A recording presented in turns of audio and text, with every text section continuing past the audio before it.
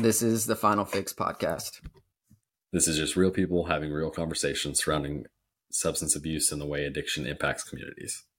We're three brothers who have experienced addiction through a family member. We each have unique perspectives to the same situation, and as we have healed through discussing, we want to share our experience and speak with others who have been affected by substance abuse. Our goal with this podcast is to spread awareness of the harm of substance abuse, to talk to real people about their experience and how they've healed, and to learn more about the role that substance abuse plays in communities and families. We are not experts, just brothers who have had our own experiences around addiction and want to help others by facilitating conversations. Please be aware that some of these conversations may be difficult and triggering. Any episodes that feature adult content will be labeled as explicit and may not be appropriate for children. Well, we are here for the Final Fix podcast. We have a special guest, Jamie, with us today. We're really excited to hear your story and get to talk to you a little bit more and hear some of the good things you're continuing to do now. So I guess, welcome to the podcast. Thank you. I'm so excited to meet you guys. Yep, we're excited to have you. So I guess the best place to start is from the beginning, wherever that might be, your kind of first interaction with substances and kind of how they impacted your life. Sure. So my addiction really started with childhood trauma. So I actually was born in Massachusetts. My family's from Sicily, and my father was affiliated with the mob. So I saw a lot of things that a little girl shouldn't have seen. My parents also had me when they were really, really little, and they were like 15 years old. They had me, So, my earliest memories are, mom and dad screaming, mom screaming, "I wish you were never born." Dad getting drunk, getting arrested for literally having somebody in the trunk. And just chaos, like constant chaos. So it was a place where I felt like I was never safe. And we also moved a lot. I went to 12 different schools. By the time I got to high school, I had gone to 12 different schools. And so people like me who struggle with addiction already have this weird thing about like not feeling comfortable in our own skin. Like we're just like born just wanting to jump out of our own skin. And so not having a safe place or being able to make connections with friends made things really, really hard. I also have a younger sister and brother that are 4 and 5 years younger than me that I was having to take care of a lot by myself, being really, really young. I remember, having to cook dinner and getting like a can of corn because my parents, like, they didn't have like a ton of money, and we had to move a lot and stuff. And I remember getting like a can of corn out of the cabinet and like, okay, we're going to make corn soup for dinner, and it was just like, I wanted to be like such a caretaker for them. And like a protector, because there was also a lot of violence between my mom and dad. My dad was an alcoholic, and I walked in on so many situations where him and my mom were fighting. He just, you just never knew what you were going to come home to with him. Like, was I going to come home to this loving, caring, fun dad who wanted to like eat celery and cream cheese and watch Freddy Krueger movies? Or, was I going to come home to my dad, holding my mom by her throat, screaming at her? And so that caused like so much anxiety and never really being able to feel safe. So truly, my first addiction actually was escape. And I would do things to escape, like read books, like read like whole books in one day. I was a really good reader and try to escape that way. Whenever I moved to a new place, I would come up with a new identity. And I was this like new person, like, oh, maybe they'll like me if I'm this version of Jamie. And I got into, Nintendo way back in the day. So, like way back, Sega Genesis and Nintendo. And I would just lose myself like playing these video games all day long because I did not want to deal with the reality of what was really going on in this environment that I could not control. And so I remember having my first drink was 11 years old, and I had a really bad day at school. I got bullied, and I remember coming home and like thinking, well, dad drinks when he's stressed, so let me try it. So I chugged a glass of vodka and immediately threw up. Was like, that was a really bad idea. And I was a very like performance based kid. I was always trying to like earn my parents' love, right? So I was like really good grades and oh, if I join this club and if I do this and if I win this award and if I win the spelling bee, then they'll love me, and it seemed like as the more that I tried to like attain my parents' love, the less that I got, because they had two other small children, and my mom worked and went to school. My dad by this time had gotten out of his affiliations, so he was working like 2 minimum wage security jobs, and during Christmas he would work 3. And so it was just so much responsibility on me, really, at such a young age. I wasn't allowed to like go hang out with my friends. I had to, even if I had any, I had to come home and take care of my sister and brother. And so it was, I think, finally in high school, I finally got to stay at the first school. I got to stay at my high school for all 4 years, and that was in Manchester, New Hampshire, one of my favorite places that I lived. And that was when, I made my first group of friends. And these were people who loved me and accepted me just the way I was. And they laughed with me and we had a great time. And they were drug dealers. And I just fit in perfectly with them. And so, I remember the first time that drugs and alcohol became my solution. I was at a party and I was feeling like really nervous and like anxious, and I really wanted to fit in. And people were passing around just like some pot and, alcohol, nothing major, right? And I remember like doing that, and all of a sudden something clicked in my brain, and I was funny and I was charming and people liked me and I was self-confident, and I was like, this is what I've been looking for my whole entire life. And that was the beginning. And then it went to, just some fun stuff, right? It was like watching Austin Powers eating mushrooms, like tripping and just like laughing so hard. And I'm like, this is the best time of my life ever.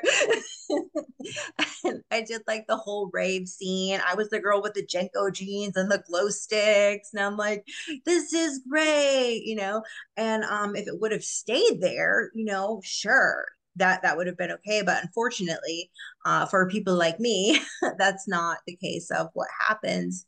And things really escalated. And I had other things mixed in with my addiction too, like food. I used food like drugs. So I would either starve myself or I would overeat and feel guilty and try to throw it up. Relationships. I used relationships just as addictively as I used drugs. And that led to codependency, toxic relationships, and getting myself in some really bad situations. So I remember. Well, it's hard if that's all though, is like you saw your parents' relationship, like, and so that immediately is a thing that I've seen in the like substance abuse community as like a thing that affects kids or childhood trauma, like you mentioned, just kind of repeating the behavior but looking for like escape, and you want so often for things to be different but then fall into the same patterns. Absolutely. Yeah. Having false ideas of what love looks like. Yeah. Absolutely. And that will come at the end of my story also. Yeah. Have some I good stuff for that too. you said something that I've heard quite a bit, and it wasn't in this, you know, in the addiction realm or anything like that. But I had a friend growing up who basically I think it was her dad that wasn't around a lot, and so she did the same thing you said. It was like, I'm gonna get good grades, and I'm gonna be the perfect daughter, and I'm gonna do these things. And she's like, and then I became an adult, and I realized all that did for me was make them like, oh, I don't have to worry about her. She's good. She's got it. So, so doing those things, trying to get the attention, almost pushed them farther away because they didn't have to worry. And in like your situation, it's like, oh, she's doing good, so she can help with the kids, or she's doing good, I don't have to worry about her. I'm going to focus on the other kids. But really, you were seeking them, but it did the opposite effect. So, just interesting how that all works. That is interesting. That's like a really amazing point. You blew my mind just a little bit with that. Yeah. I'm gonna bring that into my counseling appointment. Like I figured something out. Yeah. Thank you, Alex. It makes like parenting is terrifying. Like I think Yeah. daily I'm in some sort of crisis where I'm like, am I fucking my kid up? Like, am I doing so? Like, just like, I don't know. I guess we all turned out okay, but Yeah. it's Self terrifying. awareness is good though. Yeah. I mean, at least you're thinking about it actively. Well, I'm in a similar situation to Jamie because mom she was 15. Yeah. Yeah, she Yeah. was 15. She 15, then turned 16 the next month when she had me. So kind of growing up with our parents is like a surreal, you get to know your grandparents a lot more, or whatever it is. But yeah, she was definitely a child having a child. So Yes. And that's actually how I've been able to kind of like forgive mhm. my mom, for a lot of the things too, is being able to look at, well, look what happened. Yeah. So um yeah, so I think things got a little crazy when I started doing meth. And that was I kind of found that in the rave scene. And but when I first found it, me being a person with like disordered eating and like body dysmorphia, I was like, oh, this is great. You can do this for like 5 days and lose 20 pounds. This is amazing, another solution for me. Except that it made me completely batshit crazy. Completely crazy. I think that was the understatement. Like your lead into that was the understatement of the century. Things got a little crazy when I found meth. Yeah. Yeah. Yes, definitely. And I explored, all, kinds of different things. Eventually started smoking crack and um ended up meeting my kid's dad, Dominic's father. His name is Pete. And so me and well, both my kids are from the same dad. So 2003, I get pregnant with Dominic, and I'm doing crack, right? And my parents had to make a very quick geographical change again, and they moved to Fort Lauderdale. And so I went with them, and baby daddy eventually came. He had gotten himself into some trouble, selling some drugs to some, what are they called? Like undercover police or whatever.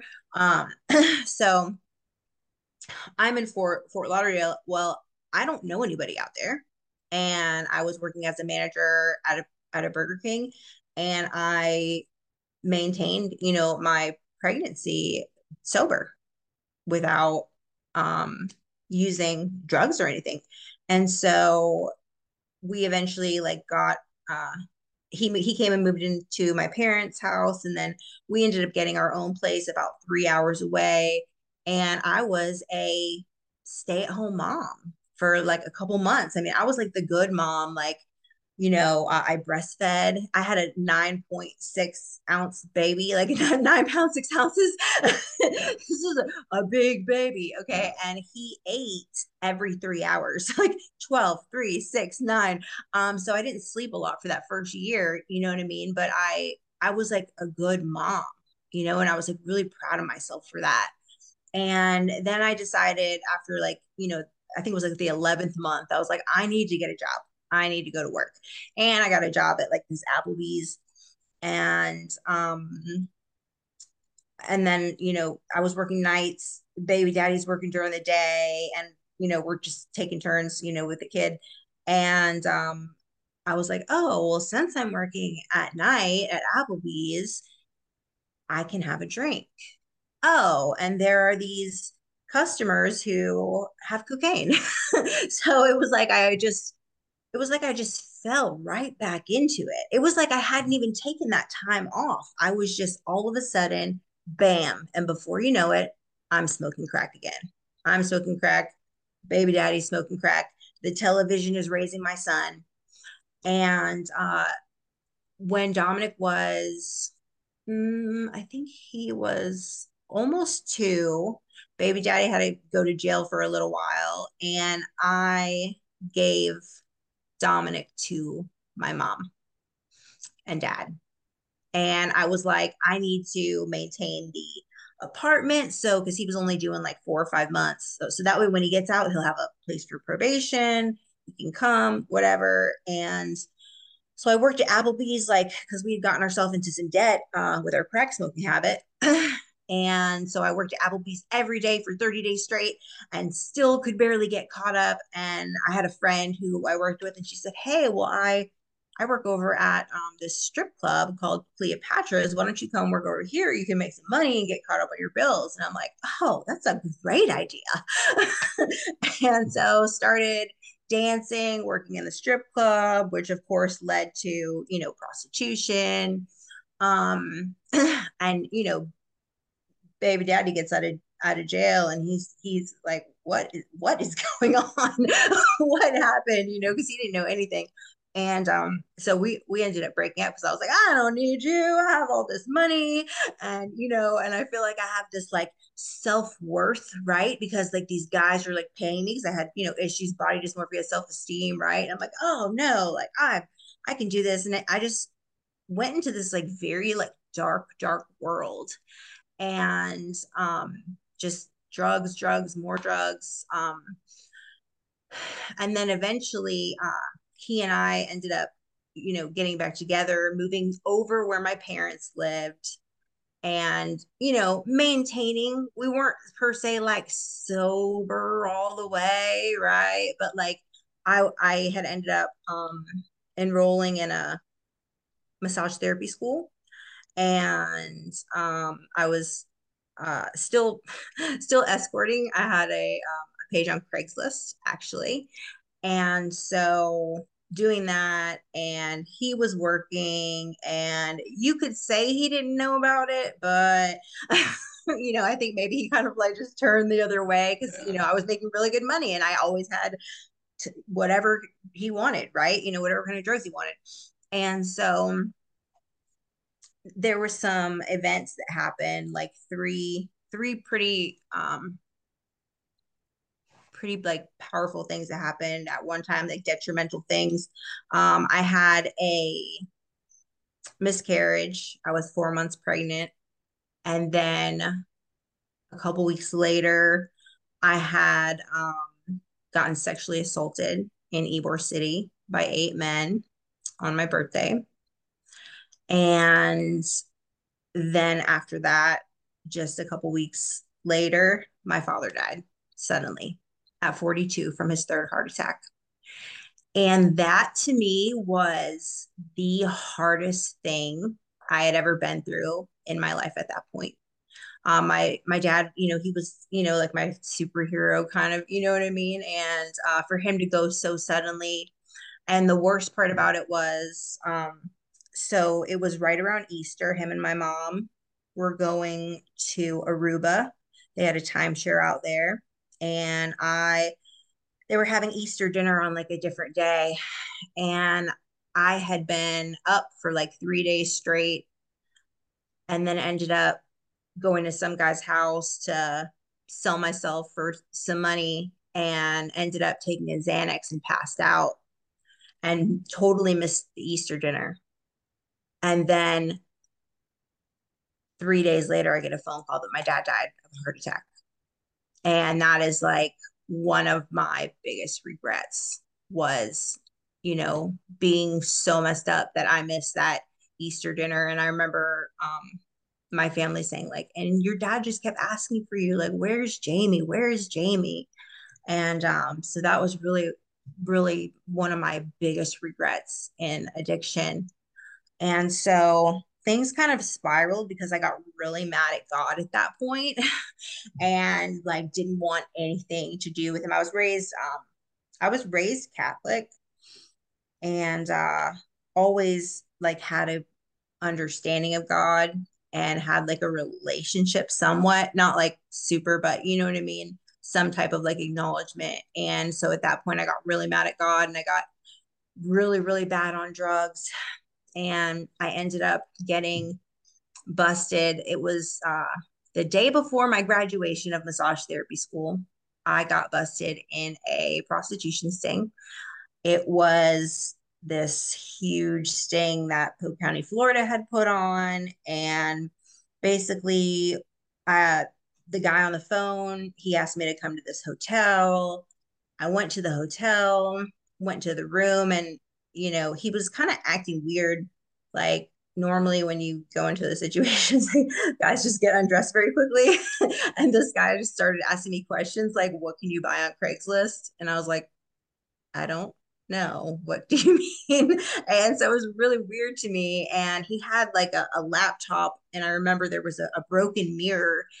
And I was like, well, are you gonna, like, what are you doing? I kind of like tugged at his pants, and then he started like asking me more questions, like just weird questions. And I'm like, either this is a cop or this guy's about to kill me, like one or the two. I knew like something was going on. And so I tried to make like a dash for the door. And as I did that, it was a double door hotel room and the door swung open and there were 25 sheriffs and police reporters and the guy from Dateline was there and they made an example out of me on the news for 3 days straight. They posted my picture and my address, um, my birthday, like everything on Bay News 9. Anybody who lives in Florida that knows anything about Bay News 9, when you turn your television on, if you live in the state of Florida, Bay News 9 comes on automatically. And they played it for 3 days straight, every 5 minutes. So everybody saw it. I mean, everybody saw it. I mean, like my neighbors were like, it's not that chubby girl that lives next door. Like everybody saw it. And it was so embarrassing. My school saw it because I was supposed to be at my graduation, but I was in jail. And so they kicked me out of massage therapy school on the day before my graduation. Hold up, you didn't And even get like a certificate or nothing? Like, I broke a rule. You had to sign a contract saying you wouldn't like make the school look bad in any way. And I just blew that out of the water, apparently. well, I mean, it's publicity. Hey. Right. Was that your first time like with any sort of like criminal charges, any first run-in with the law, I guess? I had gotten in trouble for like pot before, but it was like nothing. Like they basically like let me go, They took me to the police station, but then they made, let me go or whatever. So yes, that was my first time going to big girl jail. Polk County Jail is not a nice jail to go to. It is not a place for anybody to go to. So yeah, after getting out of that, things just went like on a pretty bad downhill spiral after that. And my dad had died and I didn't know what to do. And I basically like gave my son to my mom. Like, oh, you feel bad because daddy died. I don't know what to do to make you feel better. here, have Dominic, and basically just like put him on her, like, because I couldn't handle anything at that point. I was just, my life, everything in my life was just like shattered at that point. Um, and she ended up moving to Georgia where her mom lived. And me and the kid's dad tried to make it work, and we were just so spun out. I mean, it was just wild and crazy. And I was doing I was like prostituting to this like weird group of like dark web guys that were doing these weird ass things, weird like satanic like ritual things, like weird stuff with like black hoods. It was wild. They were pretty scared. I thought it was cool at first because they were all like, "Oh, goddess, don't look at it. You're so beautiful." And I was like, "Okay." But then they wouldn't stop calling me, and I was like, "Oh my gosh, you guys are weird. You're weirding me out. Like, leave me the hell alone." They're gonna do like a blood ritual. I think they were gonna sacrifice me eventually when I got passed around all of them. So Yeah. just to interject here, do you have a book? Or do you have plans to write a book? Because Definitely should. You should. You're like the 10th person that said that. I'm actually kind of writing something. I'm writing a curriculum because now I work with churches and I work with women who have gone through prostitution and trafficking. So I'm actually in the middle of writing a curriculum, and it has like pieces of my story in it. Yeah. So yeah. Awesome. Okay. Yeah. Sorry, I just had to ask. I'm like, there's no way you don't, or you haven't, like, you're not working on that.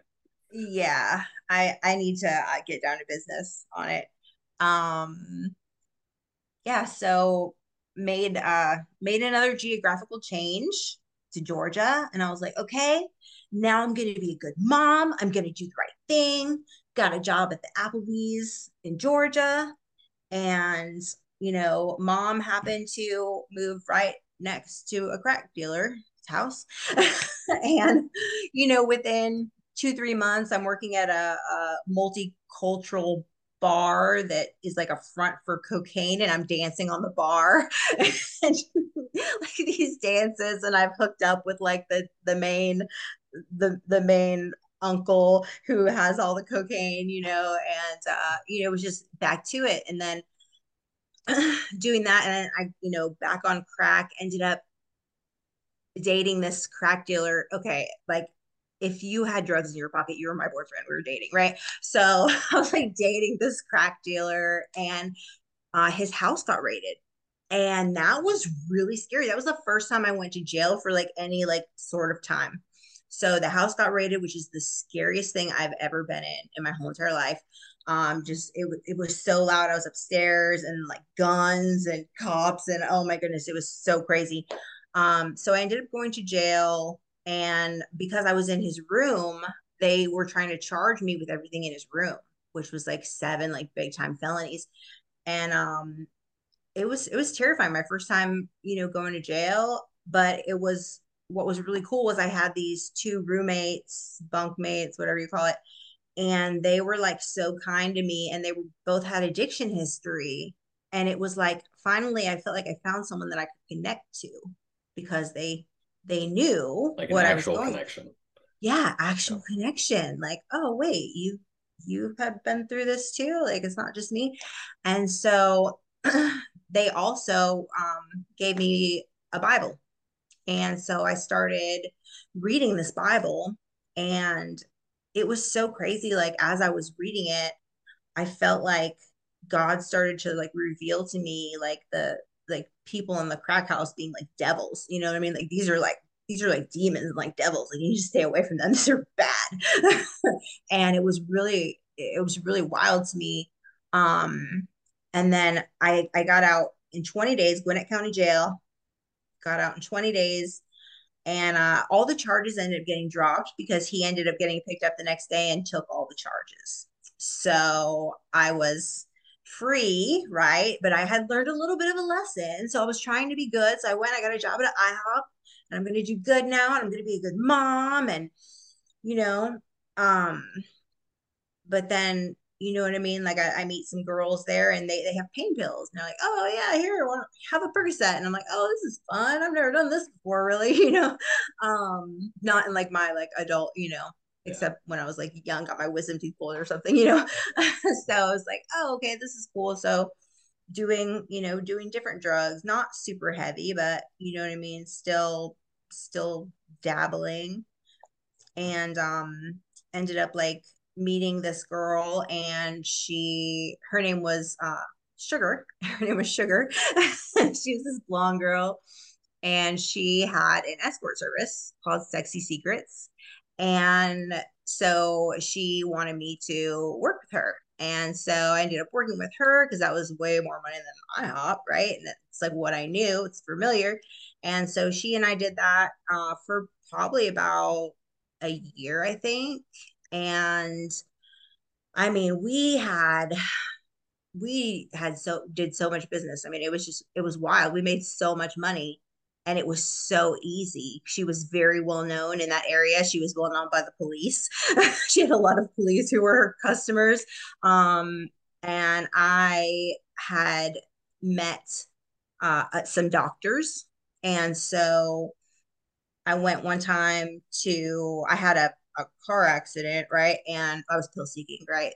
So I was like air quoting me. They can't see that. No, you're good. I had a car accident, and I had heard that this doctor would write you, you know, pain pills or whatever. So I go in, and he starts examining like my back, and all of a sudden he starts like touching my breasts. And I was like, whoa, this is weird, you know? But I was like, but damn, I might get a good prescription, you know? And so yeah, he actually ended up, he would just give us prescriptions out the back door. Like me and Sugar would go, and we would, you know, come during lunch when it was closed, and we would like have sex with him, and he would give us prescriptions for like 60 oxy 80s, you know, like that was big money back then. And so doing that, and you know, I was finally, you know, got a car, and me and her had an apartment, right? But I still wasn't being a mom, you know. Mhm. I was the kind of mom where, you know, my son would be like, mommy, will you take me to the bus stop tomorrow? And I'll be like, yes, I promise I will be there. I'm gonna walk you to the bus stop. I'm gonna wait with you. And then I would be gone for a week. You know, I was the kind of mom that, you know, he said, like, will you come read me a bedtime story? Yeah, absolutely. Just go downstairs, lay down, I'll be right there. And then I would leave. I was that kind of mom. And I was just like stuck in this world of like false priorities. And so eventually, me and baby daddy started talking again. It's very interesting. And he decides he's going to come move to Georgia. We're going to do the right thing. We rented a house right around the block from my mom. We get back together.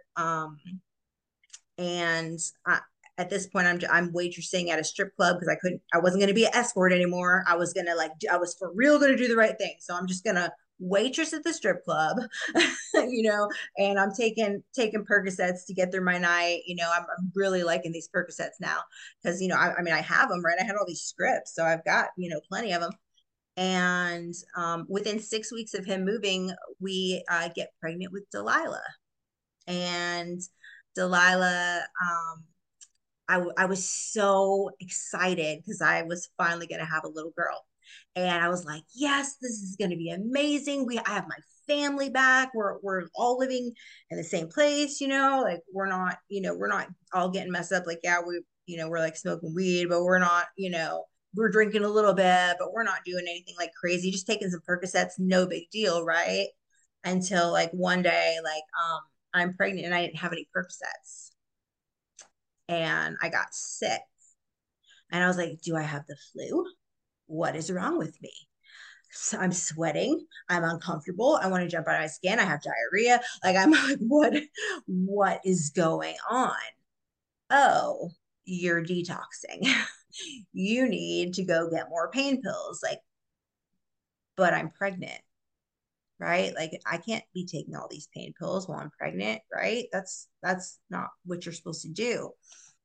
And ended up finally coming out to my OBGYN at 7 months, I was taking, whatever, Roxy's, Oxys, Percocets. She had given me a prescription for codeine and whatever for my carpal tunnel or whatever, whatever I had said my issue was, right? And so at 7 months, I came out clean, and I was like, listen, I've been taking these prescriptions and I'm really concerned for my daughter and like the health of her. And she was like, okay, well, we'll just, she'll probably have to stay in the NICU for like a week and we'll just observe her and everything will be fine. And so I remember the day that I had her, and they would not let me be in the same room with her unsupervised. They wouldn't let me see her for the first 3 days. She had to stay in the NICU for 6 weeks, and she was on phenobarbital and morphine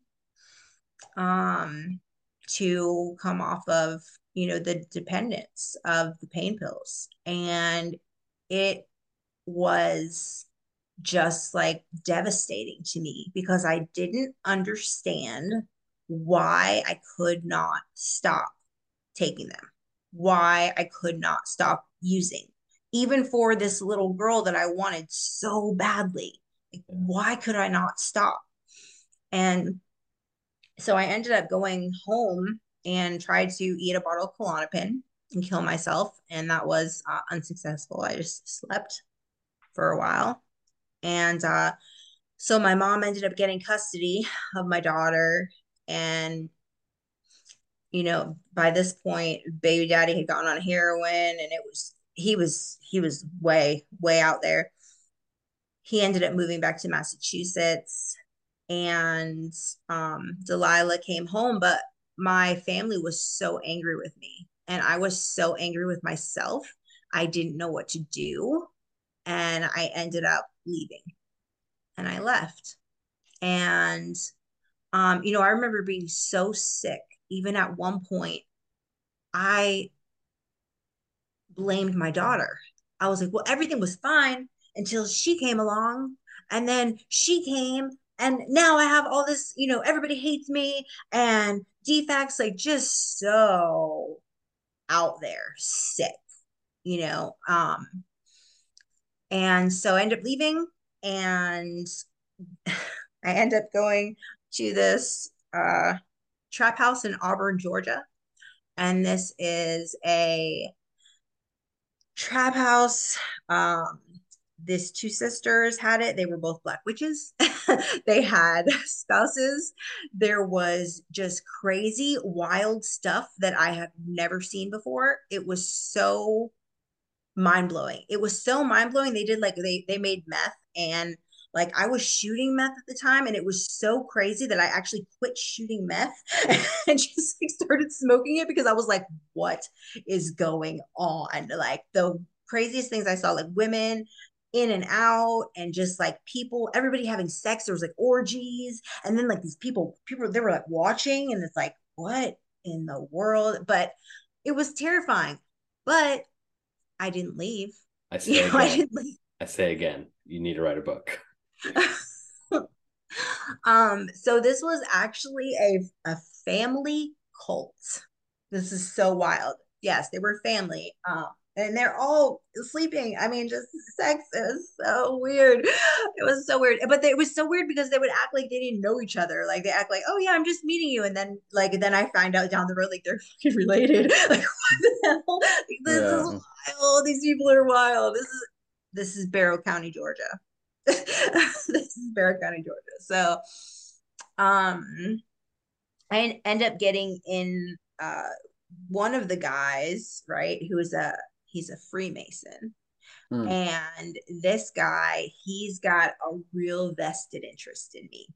And it was like they basically referred to the girls as like concubines, like they called us like our girls. So essentially I was like trafficked through them, you know what I mean? And like they just kept me drugged up, kept me drugged up, kept me drugged up.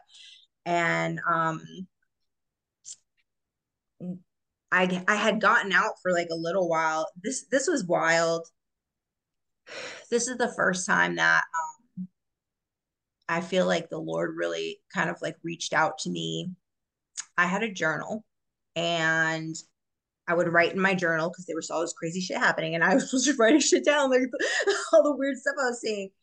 And one day I opened my journal, and it had the word Emmanuel written down. And I'm like, who is Emmanuel? And why is he writing in my journal? And then about a week later, I open it again, and underneath it, it says Emmanuel again. And I'm like, I don't know who this Emmanuel is, but we are gonna have some issues because I was gangster back then, right? And so the next week, again, it was written, Emmanuel, Emmanuel, his name is Emmanuel. And I'm like, who the hell is Emmanuel? And literally, a week later, one of the guys tried to kill me.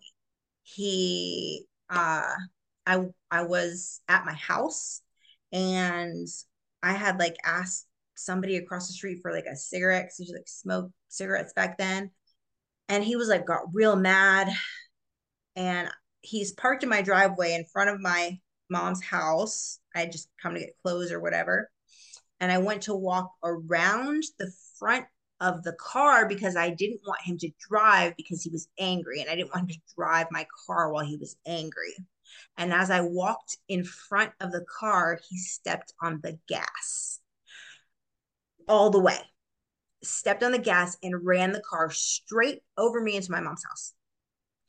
And that he then proceeded to pick me up and throw me in the front seat. And it was so wild because all I really had was a pulled muscle in my stomach, which is so crazy that I did not have like anything crazy happen. Everybody thought I was dead. Like he took off with me.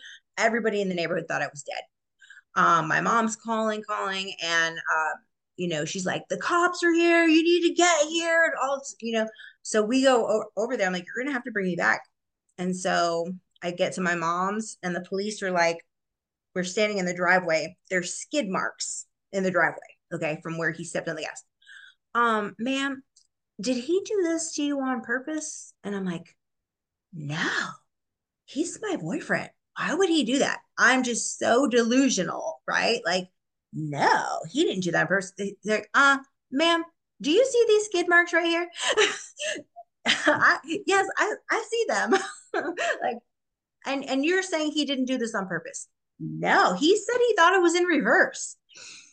Okay. So, but that got me to stay home, right, for a little while. So I was home. I started to get a little well. And then I met this guy, this lady across the street. Her son was getting out of jail. His name is Andrew. And he was just getting out of the drug.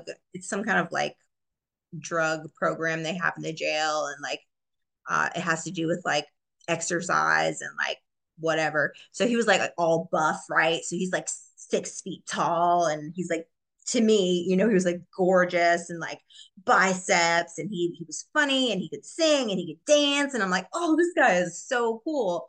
And so we were talking, and we were just like inseparable, for like, the first week. And I remember he had a Bible, and he like knew everything like in the Bible. And one day he just like opened the page up to this verse in Isaiah, and it said, Emmanuel, Emmanuel, his name is Emmanuel. And I was just mind blown. Like, God wrote in my journal like this is like, who in the witchcraft orgy trafficking meth making house, what I'm saying, is gonna do that? Like, this is wild. And so me and him ended up getting together.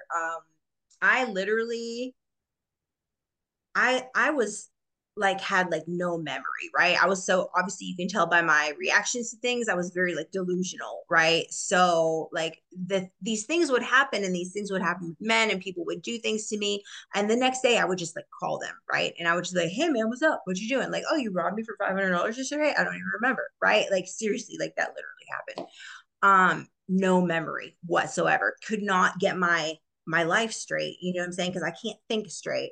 Well, I'm at this guy's house, And he literally, one day, he just put his hands on me and he started praying over me in this language I had never heard before.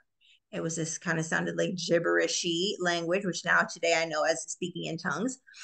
And I literally heard something come out of my ear, scream come out of my ear, right?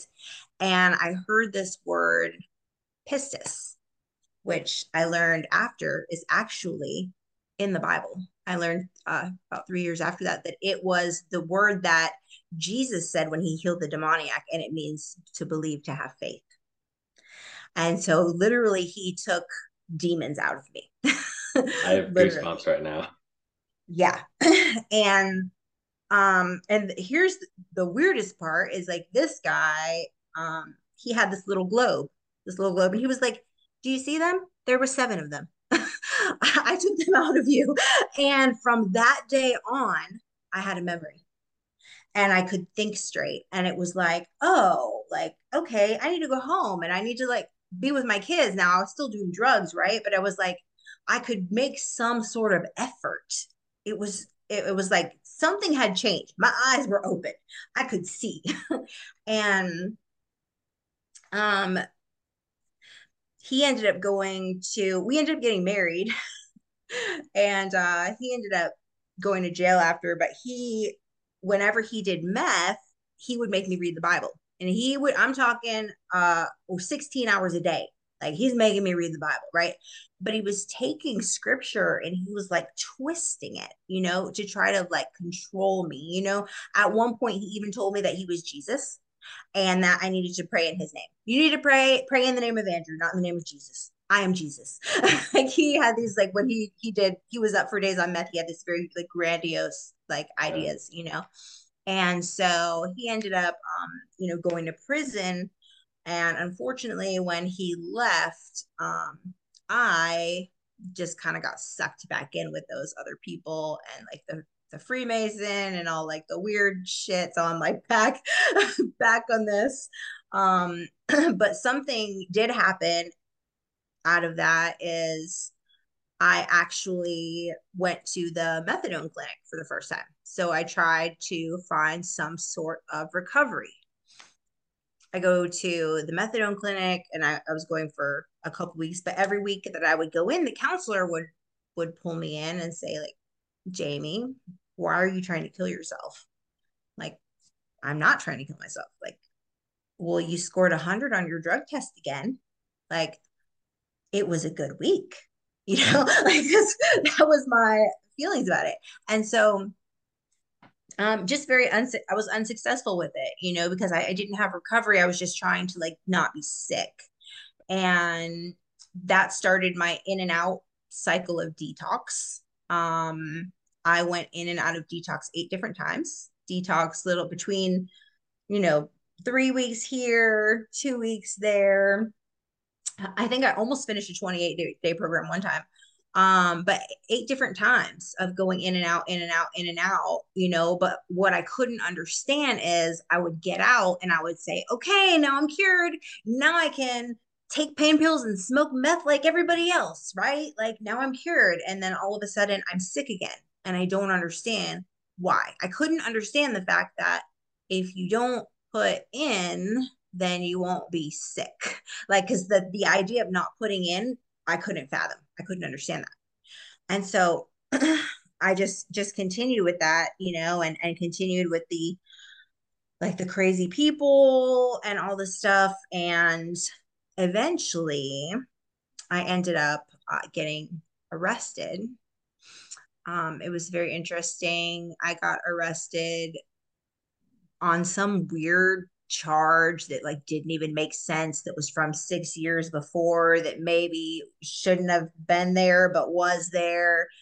Anyway, about it, went back to Gwinnett County Jail for 20 days. And I remember I had this girl in my she was my bunkmate or whatever. And I had had a dream about her like before I met her. And in my dream, I saw this girl and she had this like broken arm and I was trying to call for help. And this girl walks in and she literally has like a broken arm, walked in, does not even know how she had diabetes real bad. And she smoked crack and she had no idea how she got in jail, like nothing. It was, she didn't know how she broke her arm. It was so wild. And so it was like so supernatural. And I remember her saying to me, well, you know, Jamie, sometimes you have to go back through to get to. And I was like, that's interesting. It was crazy because I remember even like one of the same girls that was there the first time was there. And it was the same freaking conversation. It was like, I don't know if you're familiar with the Bible. It was like the story of Jonah, where God like spit you back out. Here, try it again. You know, like the girl, she's sitting at this round table and she's like, oh, I know you. You're Cookie's friend. And I looked at her and I said, this is what you said to me the last time we were here. Like, do you not remember this? It was so wild, just supernatural. And so I ended up getting out of jail. I had to go in front of this judge, and this judge said to me, because when I the charges were for schedule 1, 2, 3, 4, and 5, which is just basically like a little bit of everything. It was just a little goodie bag of, you know, not a lot, just a little bit, regular stuff for me. Yeah. And the judge said, okay, so we're going to put you on a 4-year felony probation.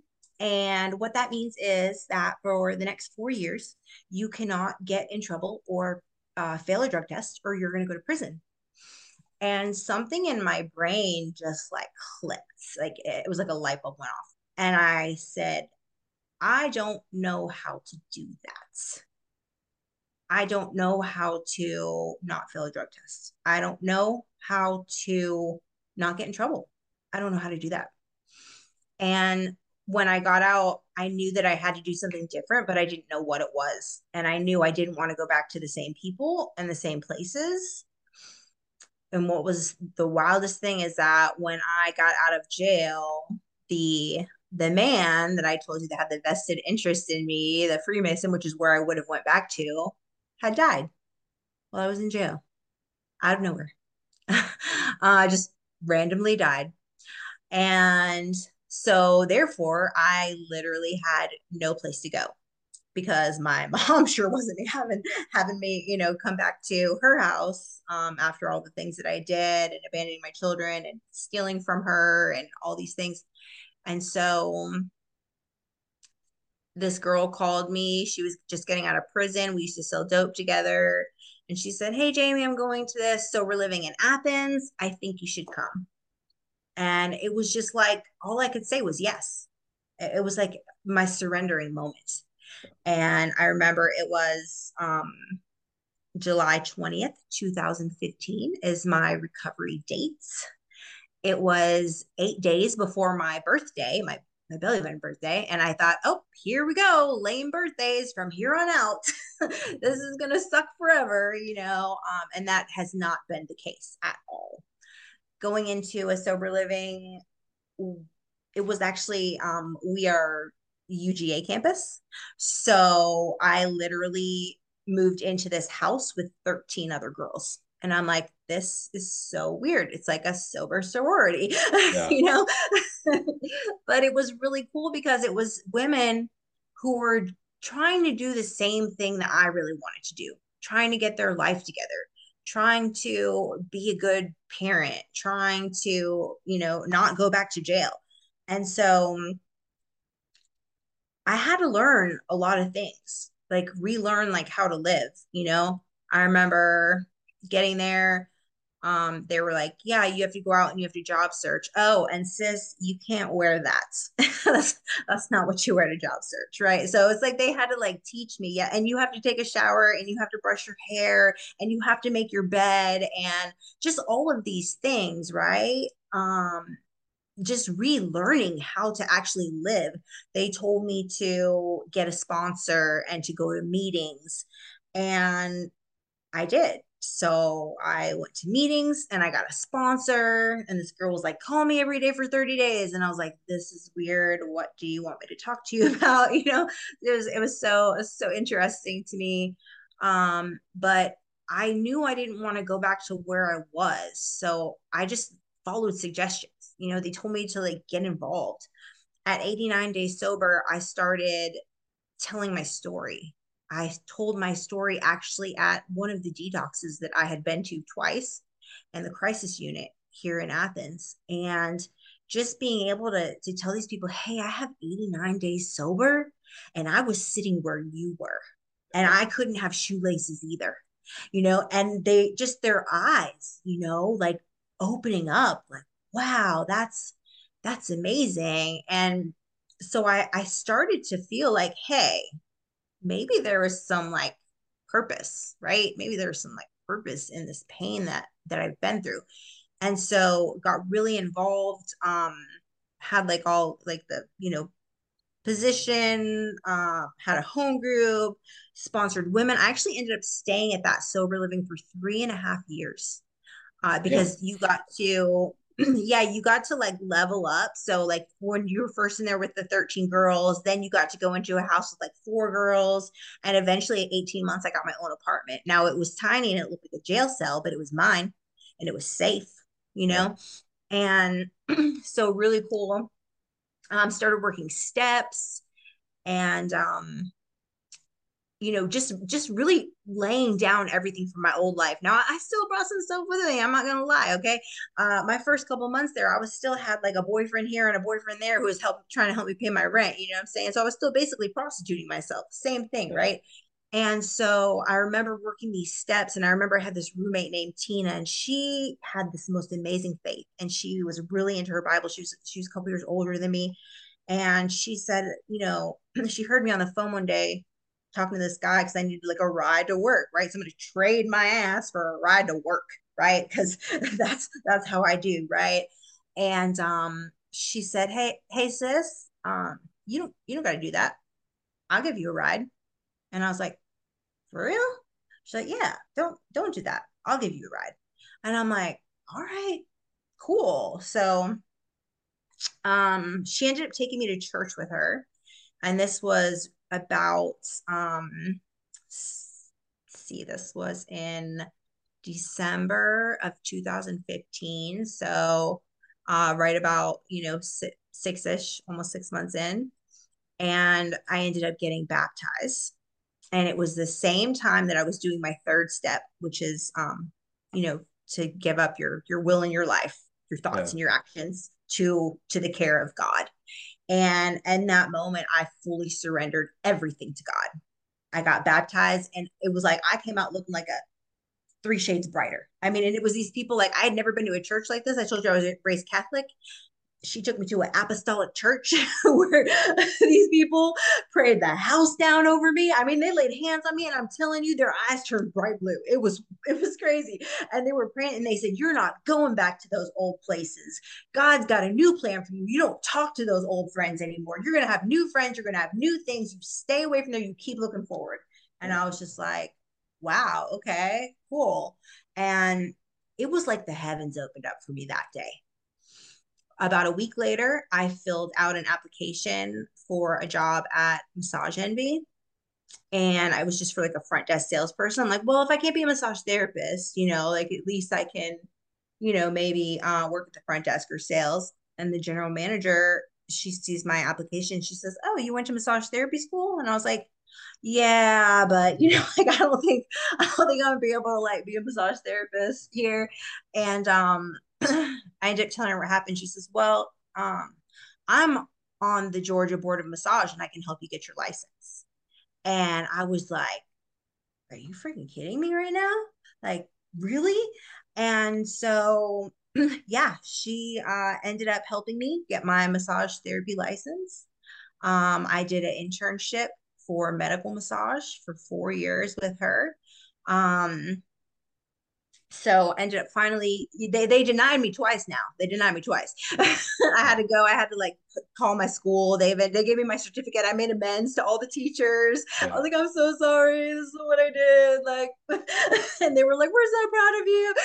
So it was like really sweet to be like redeemed in that, and they wrote me letters of recommendation. She was the best massage therapist in our school. That's awesome. It was so cool.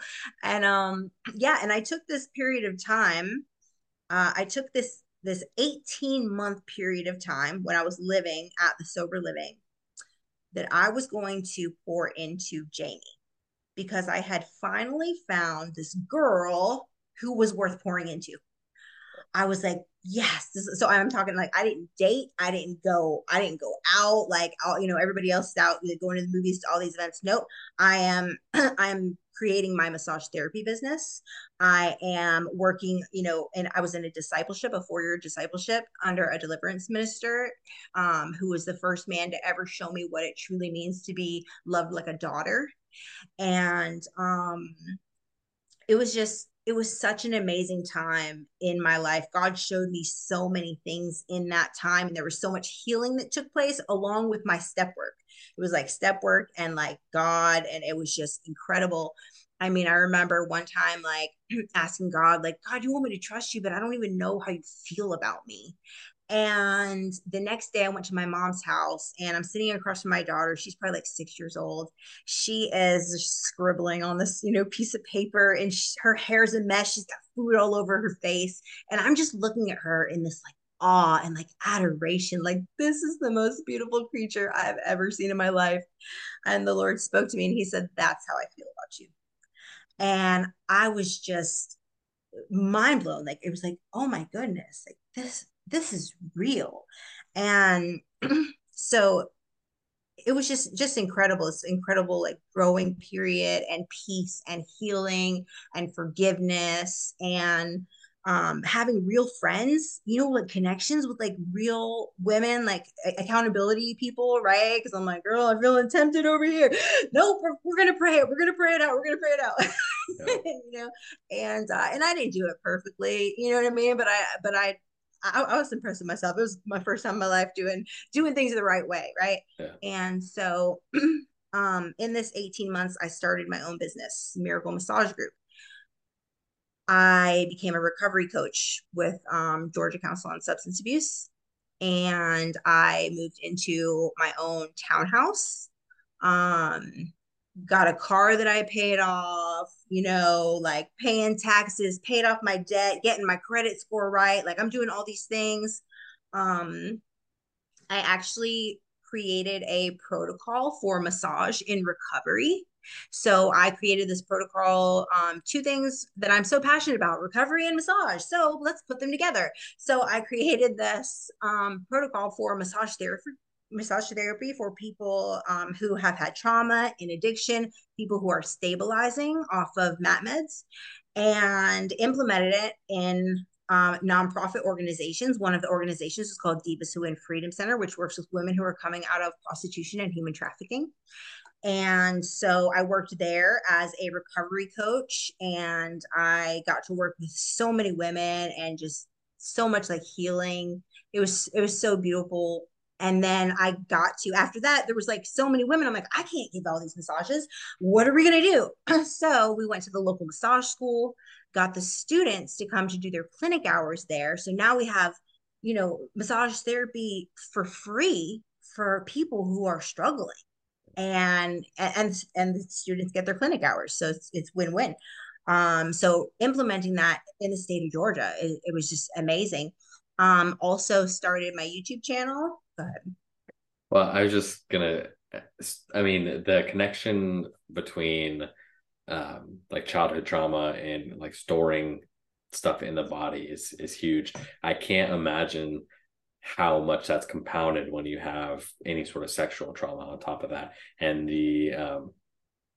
I mean, the relief that these people must have been feeling by like getting that connection with their body, feeling like genuinely how things are supposed to feel without anything else attached to it, or any abuse or any, Yeah, that's incredible.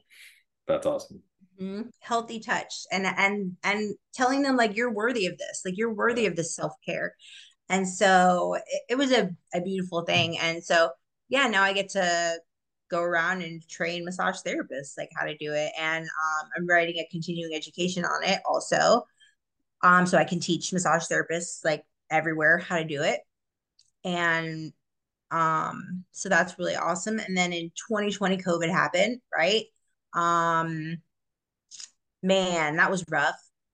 And I felt like I really lost my identity like in that time, right? Because it was like I was like Jamie, the recovery coach at Divas, and now I'm not. And I was like, okay, well, wait, I'm Jamie, the massage therapist. No, I'm not that right now either. Like, who am I? I was like so struggling with this identity crisis. And so I started speaking on like Facebook Live and like making videos because I knew if I was struggling and I felt like I had a pretty like firm foundation in my faith, that my friends were struggling too. And us not being able to be together, not being able to be connected.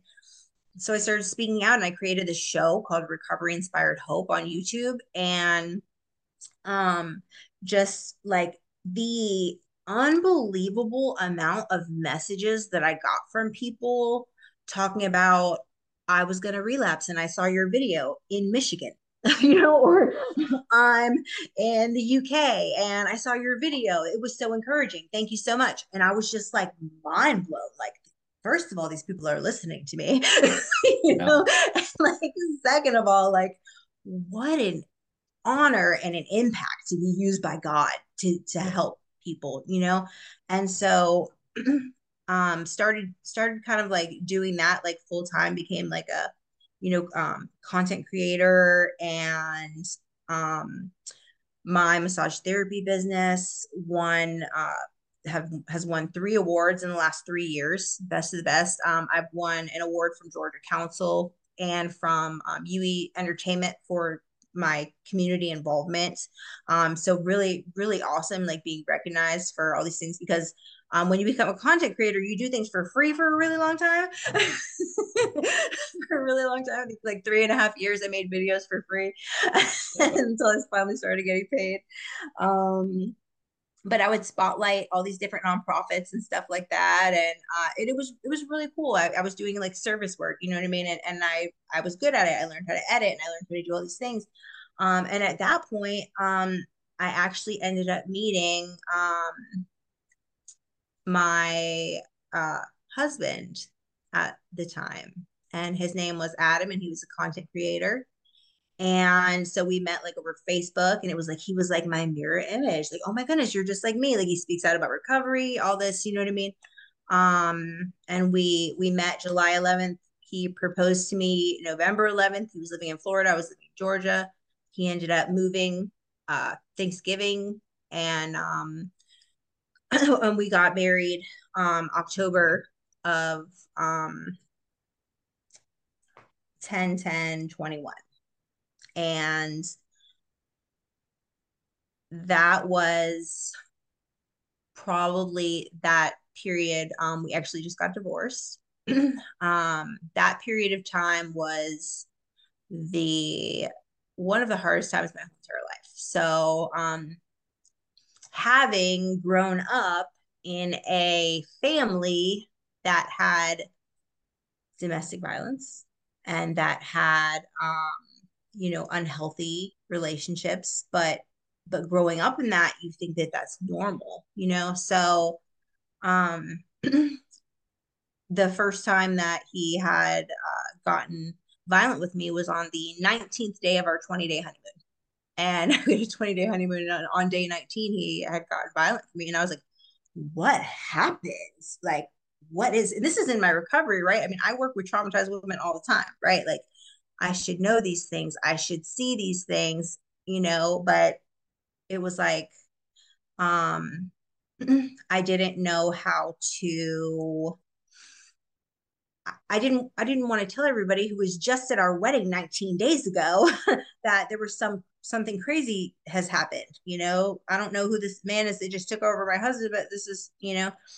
And so it was a very long road of me trying to be the sanctified wife and pray these things out of him, and if I just keep praying, and if I go to more therapy, and maybe I need mental health meds, like what can I do to fix this issue that he says is because of me? Well, I wouldn't have done that if you didn't say that. Well, it's because you acted like this that I did that, and then even overlooking like the abuse, like you abuse me, and then I'm like, screw you, motherfucker. Like telling him off, right? He's like, how could you say that to me? Like, because you just did that. No, you said that to me, and it was always the, what I did after, which, they even say like I was doing things like reactive abuse, so it was a narcissistic gaslighting relationship. He wanted to be like the center of everything. My channel got monetized and his didn't. And there became a break in the relationship. And so eventually, after some really, really bad things, my birthday actually, I remember my birthday just this last year, my 43rd birthday in July. We were up north in Massachusetts at my godfather's house, and I remember blowing out like candles and saying, God, I wish that my husband wouldn't abuse me anymore. And that was my birthday wish. And the next day we left to come back home, and this man like flipped out on me at the airport, like so badly, to a point that people were coming up to me like, you need to get away from him. Can we please give you a ride? Saying, terrible things to me. You got raped because you deserved it and you enjoyed it because you're a whore, all these. I mean, he was just, the things that he would say to me were like so terrible. And just this last time, I was just like, you know what? I love you, but I love Jamie. Yeah. And it was so hard. I ended up calling this other couple from our church, and they asked us to come to the church, and they wanted us to take a separation. They're like, look, you go stay here at this hotel for a couple of days, Jamie, you go home, take 3 days, and then you guys can try to work it out. Right now you guys can't be around each other. And the next morning I got up and I went to the gym like I normally do, and I came home, and he had moved out. He had taken his stuff and moved out and moved back to Florida. And he left me like some note or whatever, and then I got a call from the leasing agent, who is a friend of mine. She said, I don't know what's going on, Jamie, but Adam just called and he told me to take his name off the lease because he moved to Florida. And I was like, what? He moved to Florida? That's crazy. Okay. And normally what would happen, in this cycle of abuse and trauma bonding, is he would abuse me, he would leave, and I would be like, please come back, texting, calling, no, we have to work things out. But this time I was like, bet, take his name off the lease, and yeah. And I did try to like talk to him a couple of times, but he still, he went to 2 counseling sessions and then decided, that they were just talking to him in circles and he wasn't going to do it. So I was like, well, I don't know what to say.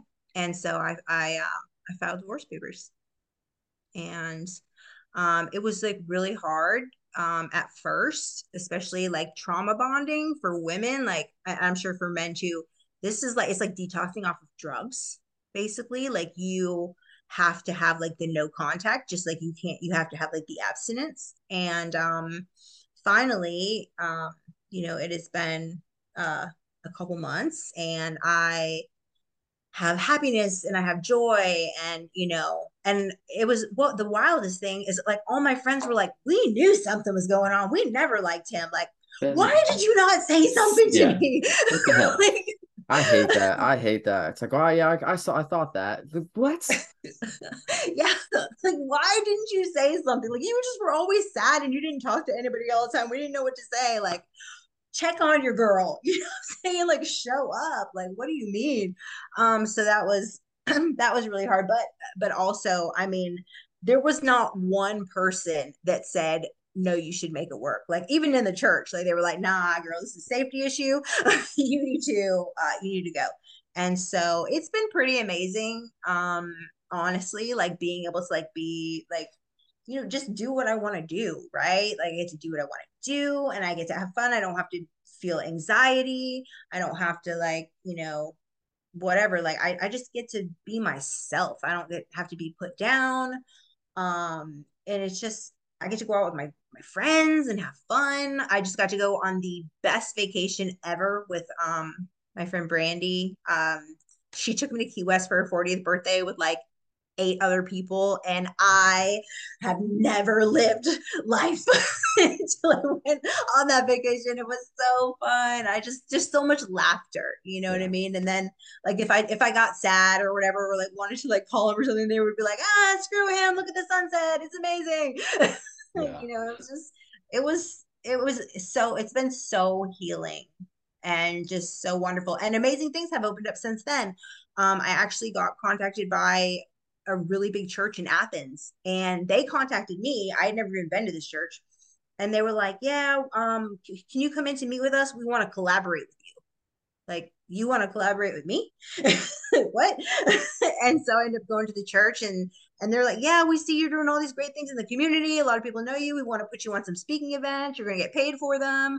What else can we do to help you? How else can we help you with what you're doing with these women in prostitution and human trafficking and recovery? And I'm just mind blown, like, what? And I was like, well, actually what you can do is I have this curriculum that I wrote like 2 years ago to help women, recovery, human trafficking, prostitution, really my like what I did to heal. And I was like, and they're like, yeah, we'll help you. You can teach it here, and then we can help you get it in a book, and then you can take it to other churches and you can teach it there, and you can do whatever you want with it. And we'll just give you a platform to do whatever you want. And they have like this really big church, and I'm just like mind blown, like, what? And I was like, well, can you help me with my YouTube channel? You just pull out a list. You're like, yeah. What else can you do for me? They're like, yeah, because they have a huge Celebrate Recovery program with like 80 people, like on Monday nights. 80 people in Celebrate Recovery. That's pretty big. Like, yeah, we'll have our people come and do interviews with you. Yeah, it'll be great, and then we'll promote them in the church. Yeah.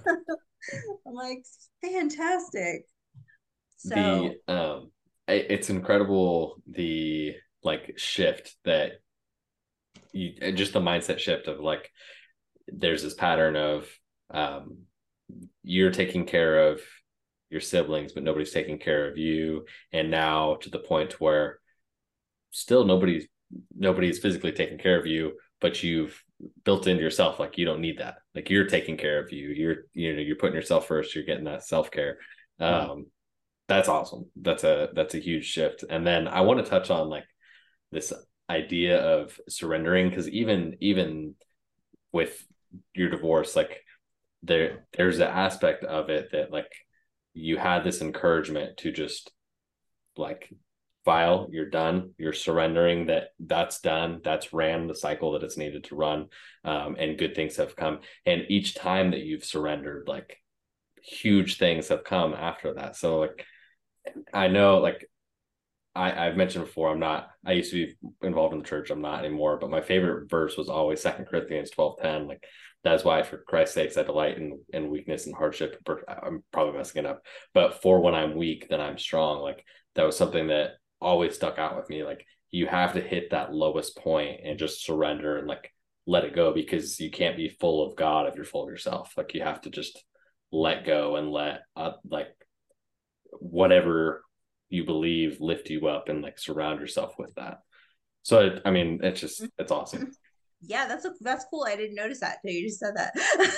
I'm learning all kinds of stuff from you guys tonight. Well, we're learning from you. This is awesome. It kind of goes. Go ahead. I was just gonna say, like, what Alex had told me.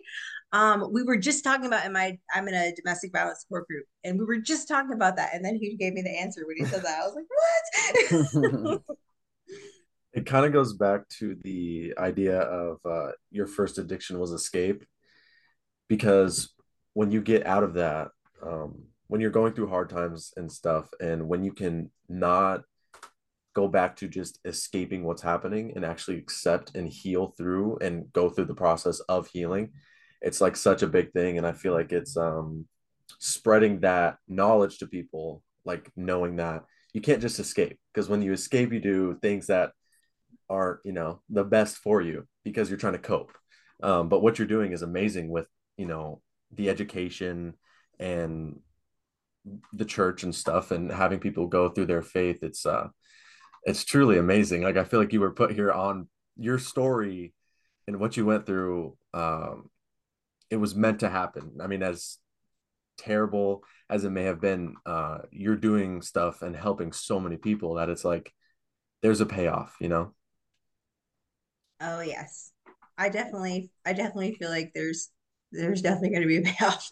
There's definitely got to be a payoff. I mean, just being faithful, you know what I mean? Like continuing to like be faithful and like keep going, you know what I mean? Even if I didn't do it perfect every day, like, and then all these things are opening up. And like it says, you're saved by the blood of the lamb and the word of your testimony. We're supposed to pull people out of the fire. Jesus came to heal the bind up the brokenhearted. You know what I mean? And I feel like I get to do that through my story and through the things I've been through, and like just teaching other women, like, hey, like this is how you get through this. Like I can teach you how to get through the breaking of a trauma bond. It sucks and it hurts, but I can tell you the steps of how to do it. And you can't, the things that like I can teach couldn't have happened without lived experience. If I didn't go through it, nobody can write a book on this is how you break a trauma bond, or this is how you know what I mean, overcome prostitution and, learn to love yourself and not give yourself away for, to people who don't deserve it. So Exactly. No, that I think that what you just said about not going through it, like none of us have dealt with addiction personally, but dealing with it with our mom, it is actually like educational and eye-opening to us to hear the side of addicts, because we lived it on the family member side, and we can relate to people that have gone through it because of their parents, siblings, uncles, cousins, whatever, or spouses. But I mean, it's been wildly educational from everybody we've talked to, including yourself, for us, because we haven't personally done that. So when we first started, I almost had that, Jordan used the word and I can't remember, but the imposter syndrome, kind of. I felt like, how am I going to talk to these people that have gone through addiction when I haven't gone through it? And then I was like, well, I'm going to use it as an educational experience because we saw our mom go through it. So this is, maybe it'll help us understand her. Right. And it's just, yeah, it's just thankful being able to talk to you and to everybody, because it's just, it's very eye-opening, and it's just, I can't imagine, gives yeah. gives me hope. Yeah. Yes, I was like really like, okay, like I'm gonna be like raw dog honest with you guys about like the Yeah. mom aspect, Yeah. about, you know what I mean, like the things that I felt and how like messed up I was in the head, you know what I'm saying? Mhm. But that it really did like grieve my heart, and I really did want to be a good mom, you know what I mean? I don't think any mom's like, oh, I don't want to be a good mom, screw that. Like, no, nobody that gives birth to a child, no mother, like, you know what I mean? Like, we always want to do right. Right. It's just I having the think, tools and the people around us to help that. Yeah. like, that's the hardest part as the kid, because I it's her birthday today, and it's like, a lot of other kids go see their mom, but I texted her and she hasn't replied, and I know that deep down, even though she might not be in the right thinking right now, like she's still she wants to get back to us in the relationship that we had. It's just hearing that from you is just like, I I have hope that is true, and I know that it's true, but it's hard to not be on the other side of it. Like, to have that uh, go through that journey of healing, because we're kind of still going through it. Mm-hmm. Never ends. Absolutely. Yeah, I That's mean, if true. if That's you true. wanted if you wanted me to like text her like anytime or call her anytime, I would be happy to also reach out to That, her. that would be I'm awesome. down. I'm totally Dominic's like, yes, her number is. Yeah, I Yeah. mean, that would be cool. She's told me a lot of stories about domestic violence with not necessarily her, but with a lot of people that she's known when it comes to being an active addiction. There's a lot of, in her words, there's a lot of anger suddenly when you're in active addiction. And so a lot of her friends have gone through it. And so I think that would be really, I think that'd be fucking great for her, honestly. Yeah. But I mean, Well, and she thrived in, so when she first got clean, she went into a sober living house, and she did that where she had a bedroom with a roommate, and then she was helping everyone, and she was, the house mom, if you will, and making sure everyone else was taken care of, and she was the admin person or whatever she did for them. And then she got promoted, and she went to the back of the building where they had like turned these garages into these 4 individual apartments, and like you said, they were tiny, but it was her own space. And that was the first time that I felt like, okay, I can, because I have 2 boys, and I was like, okay, I can bring my boys to see you. And that was the first time that she got to see my boys, was there, not ever, but since, and that was like, she did really well in that. And then she got to a point where she's like, okay, she hit which I think, I don't know, it's called the lottery or whatever, to get housing, free housing through the state for, uh, and so she got her own apartment. And I feel like that was the worst decision. That was the worst thing that could have happened to her, because she was yeah, thriving in that environment where those other girls depended on her and needed her. And then the minute that she was away from that, that's where I feel like she went backwards. yeah, Yeah, she had kind of lost total community at that point though too. Like she was seeing a guy, for better for worse, whatever that was. They were involved in the church together, and so Mm-hmm. she was at the church every day, Mm-hmm. yeah, and with these girls. And it was kind of like the only way that she could see him, I think, was going to the church with him and like doing these things together, for part of it. And so like all at once, like he went back to jail, and so he was gone. She stopped going to church, and she's not with these girls anymore who are like, in community together.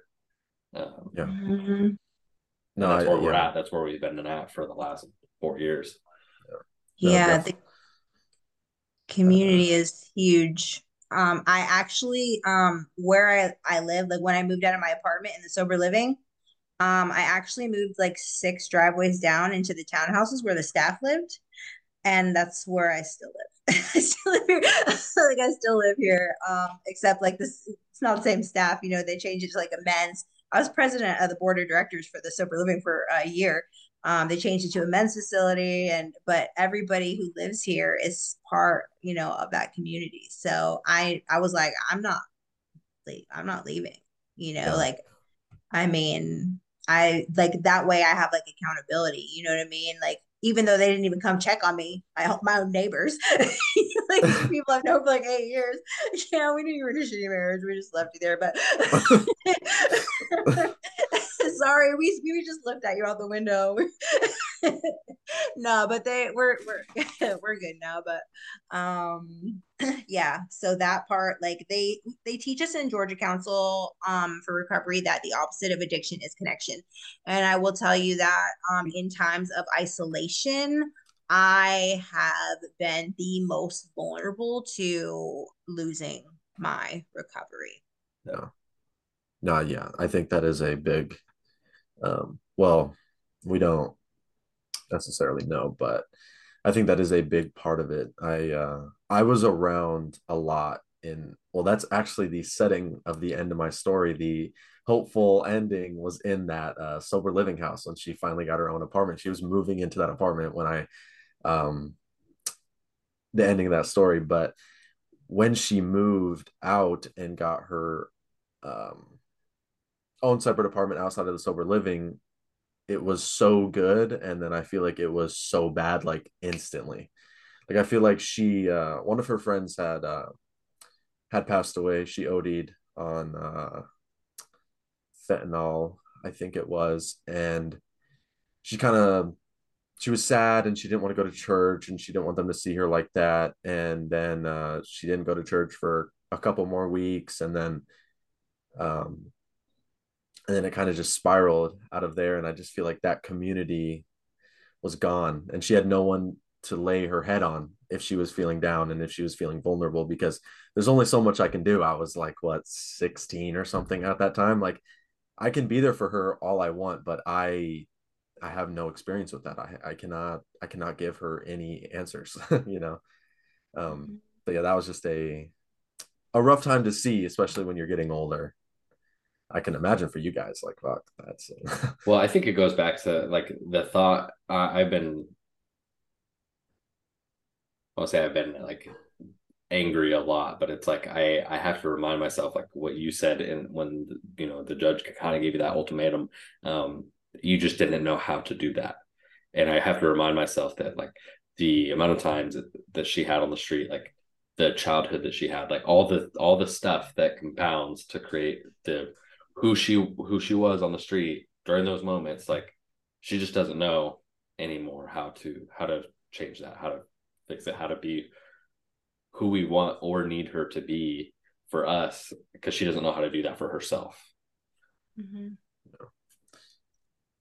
well, fuck, dude. I hope this is. I think this, like, I can like feel like this is a good thing. Like, it's her birthday today, and we're talking to someone who has like experience as a mother going through addiction at the same time. You know, like, I feel like, I don't know. I have a good feeling. That's really nice. Definitely. I mean, I wouldn't, we always tell people to expect recovery. You know what I'm saying? Expect recovery. And like I said, I would love to talk to her. And you bet your ass I'm gonna be fasting and praying and I'll be talking to the Lord about Yeah. it. So what state does she live in? We She live in lives. Washington. Yeah. Dominic and I Really? live in Washington State, and so does she. And Jordan lives in Indiana. Yeah, I'm Okay. corn fed. Okay. Yeah. Yeah. Yeah. Awesome. All right. I have an author friend who lives in Washington who you guys should have on your show too. Boston Born Again. He wrote this book called The Meth Bible, Fire and Ice, The Meth Bible. Please. I'm gonna Oh write that yes. down. Yeah. Let's get on that. Yes, that is perfect. You guys, okay? You guys are writing it down. Cool. Yeah, we're always looking for suggestions for people to come on, and just it's education is key, right? And the person that's actively going through addiction and doesn't know how to get out might hear your story and be like, oh, she did it, or reach out to you personally. I mean, hopefully, Mhm. um, and just seek some sort of guidance. We don't have to be the answer, but if we can provide the next step, that's Yeah. that's what we're trying to do. Yeah. Yeah. Literally anything. Anything. Just and comfort, letting people know they're not alone. It's comforting. That's how we end almost every episode. Yeah. It's like, you're not Yeah. alone. We Yeah. love you. Um, yeah. No, we appreciate you being here and telling your story and your vulnerability, like getting into the raw.